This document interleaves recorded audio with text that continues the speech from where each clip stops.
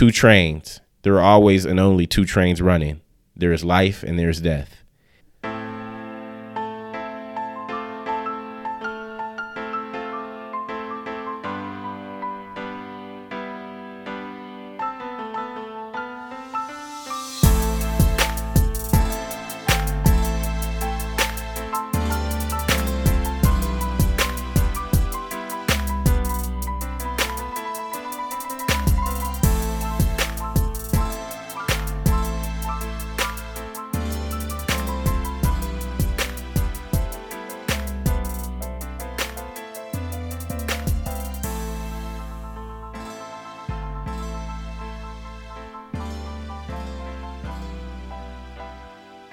Thank you for joining me for another episode of the Quotes Light and Motivation podcast with William H. If you haven't already, please rate and review the podcast. It helps us grow. You can email the podcast at quoteslightmotivation@gmail.com. Again, that's quoteslightmotivation@gmail.com.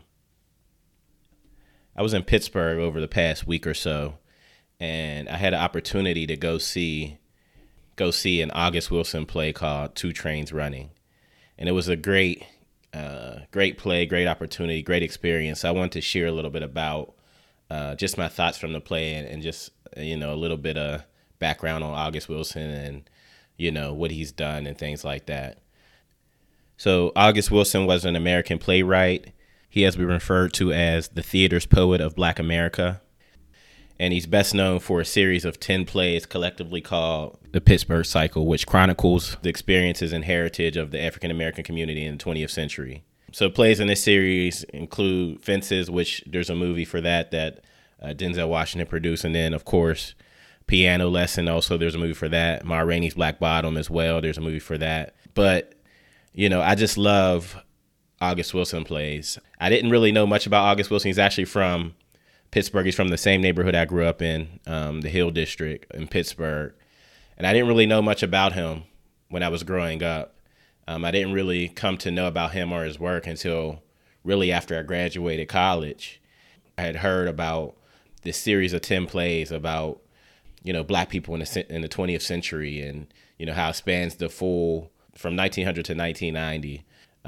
Each play spans a different, deals with a different decade or takes place in a different decade and talks about the African-American experience and some of the themes and things like that around, just being Black in America during those time periods.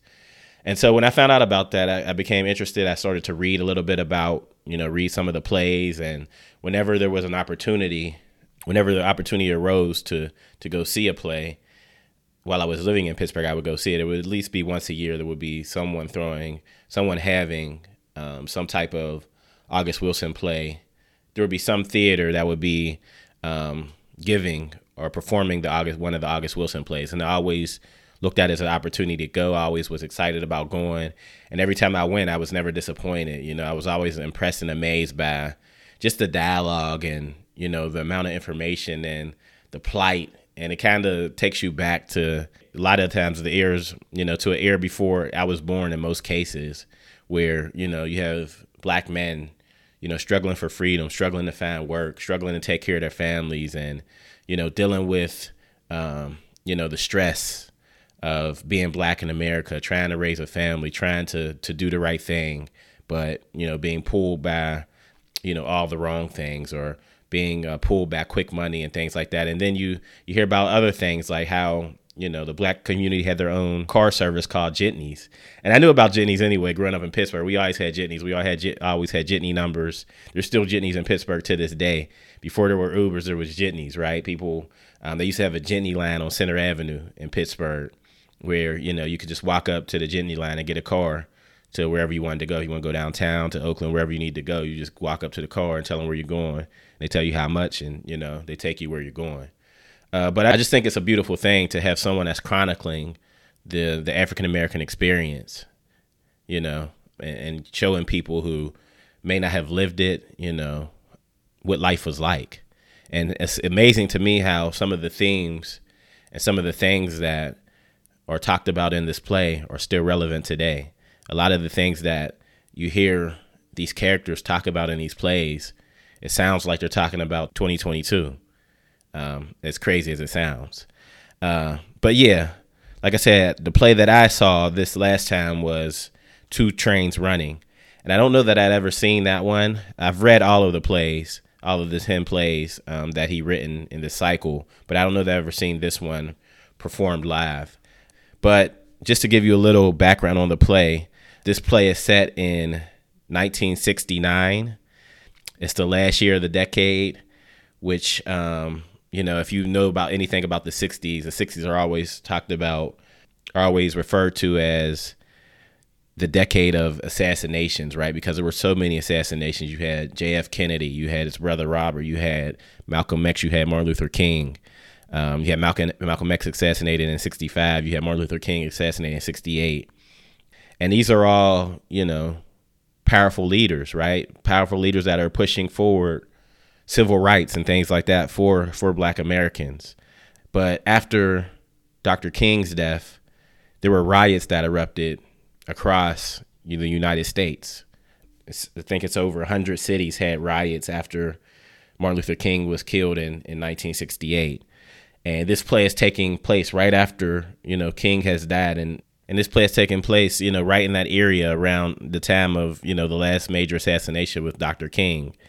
But the play takes place in a diner that is owned by the main character, Memphis, who has some pressure from the city to they want to buy his property and basically tear down his building. But he doesn't feel like they're offering him enough money. And you have another character, his name is Wes. He's an undertaker, and he's coming to Memphis and saying he's offering him a certain amount of money. He's saying, hey, if you don't want to sell it to the city, you can sell it to me. I'll buy from you. I'll give you more than the city will give you. But Memphis is saying, no, neither the city or, the undertaker, Mr. West, neither of you guys are offering me enough money. So unless I get $25,000 for my property, I'm not selling it. But then there's other characters as well that come into play in this diner. You have a character named Wolf, who is basically, he's a number runner. And I don't know, when I was growing up, there was always number men. So these number men are people who would come around the neighborhood and they would get the numbers for the day. People who were basically playing the lottery through these number men. They would come around, to barbershops or to people's homes and ask them, hey, what do you want to play for the day? They take down the numbers, they give them a ticket, and they get the money off of them.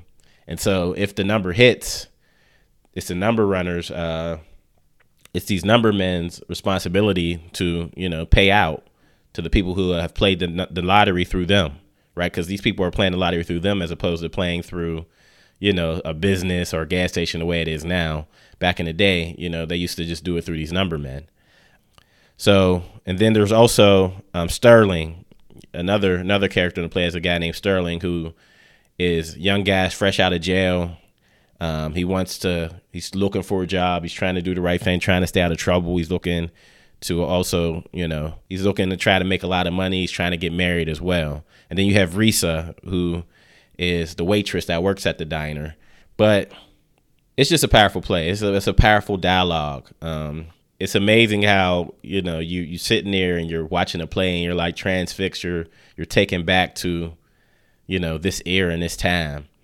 And one of the lines from the play that I loved was said by Memphis. He said, freedom is heavy.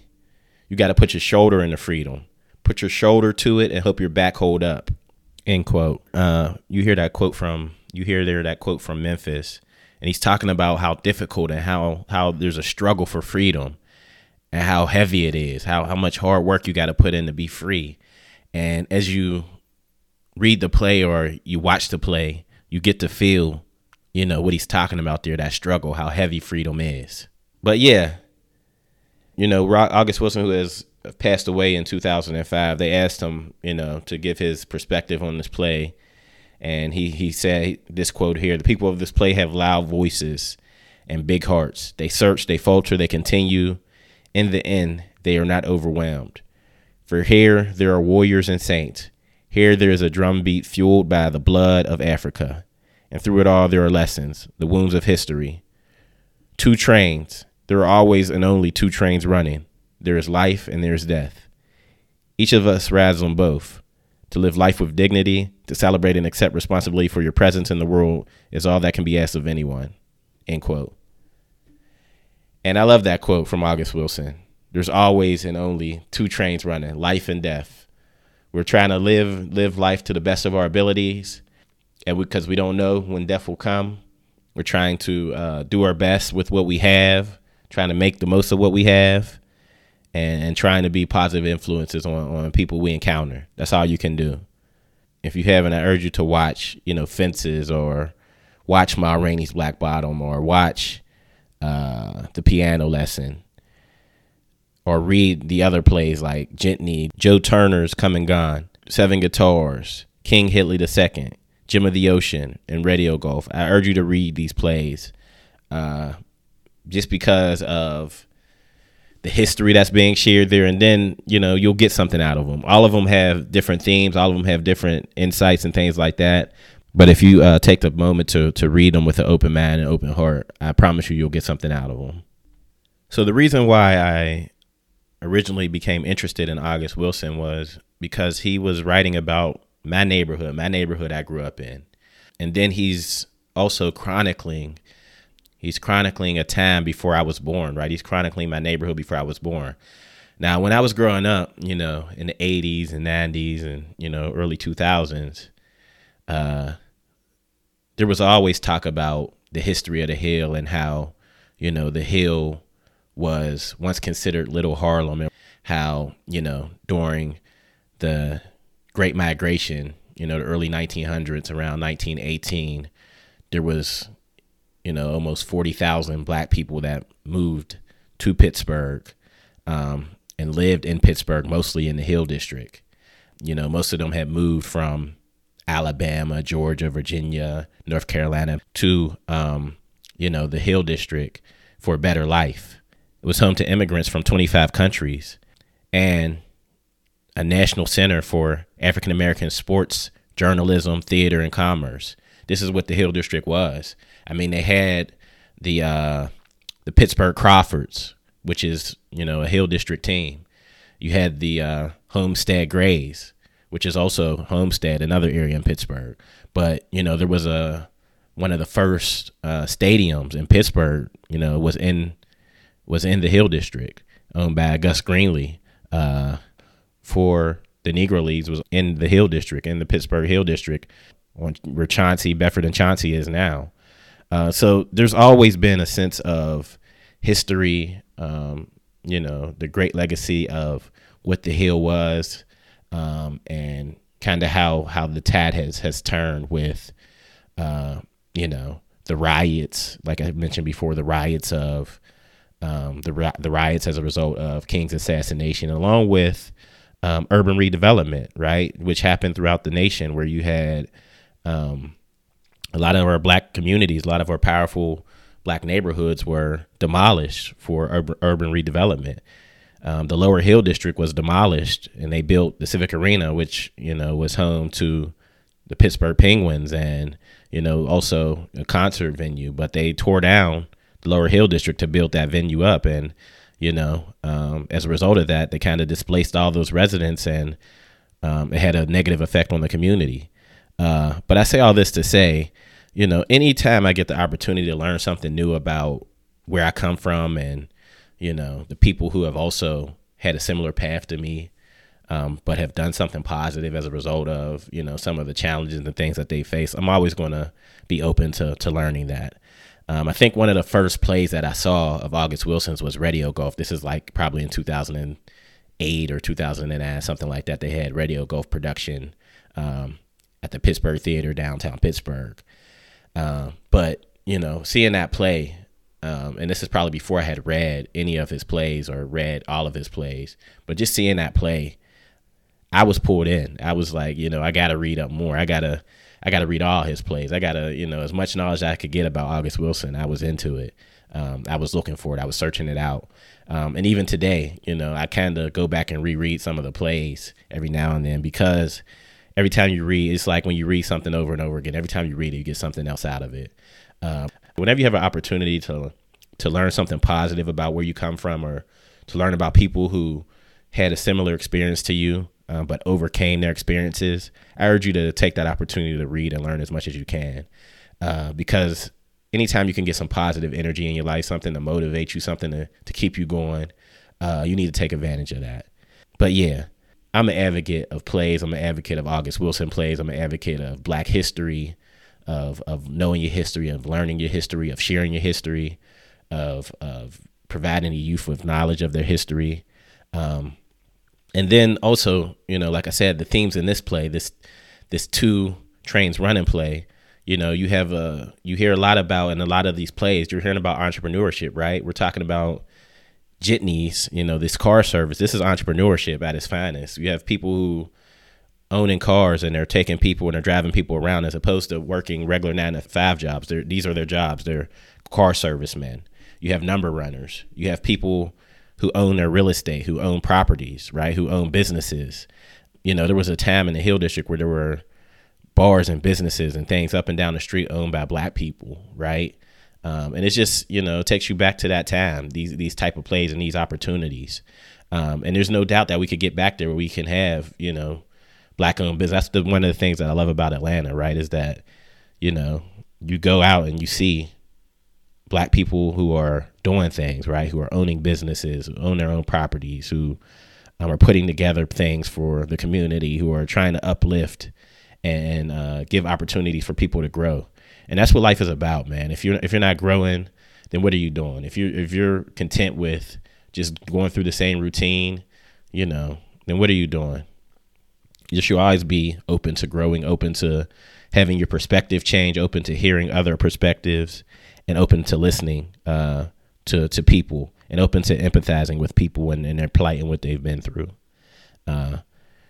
So yeah, I just wanted to share this information with you guys. I hope you've enjoyed this episode. Feel free to reach out to me at quoteslightmotivation@gmail.com. Please leave a review for the podcast. Leave a positive review on iTunes, on Apple iTunes. It helps us grow. And y'all have a good week.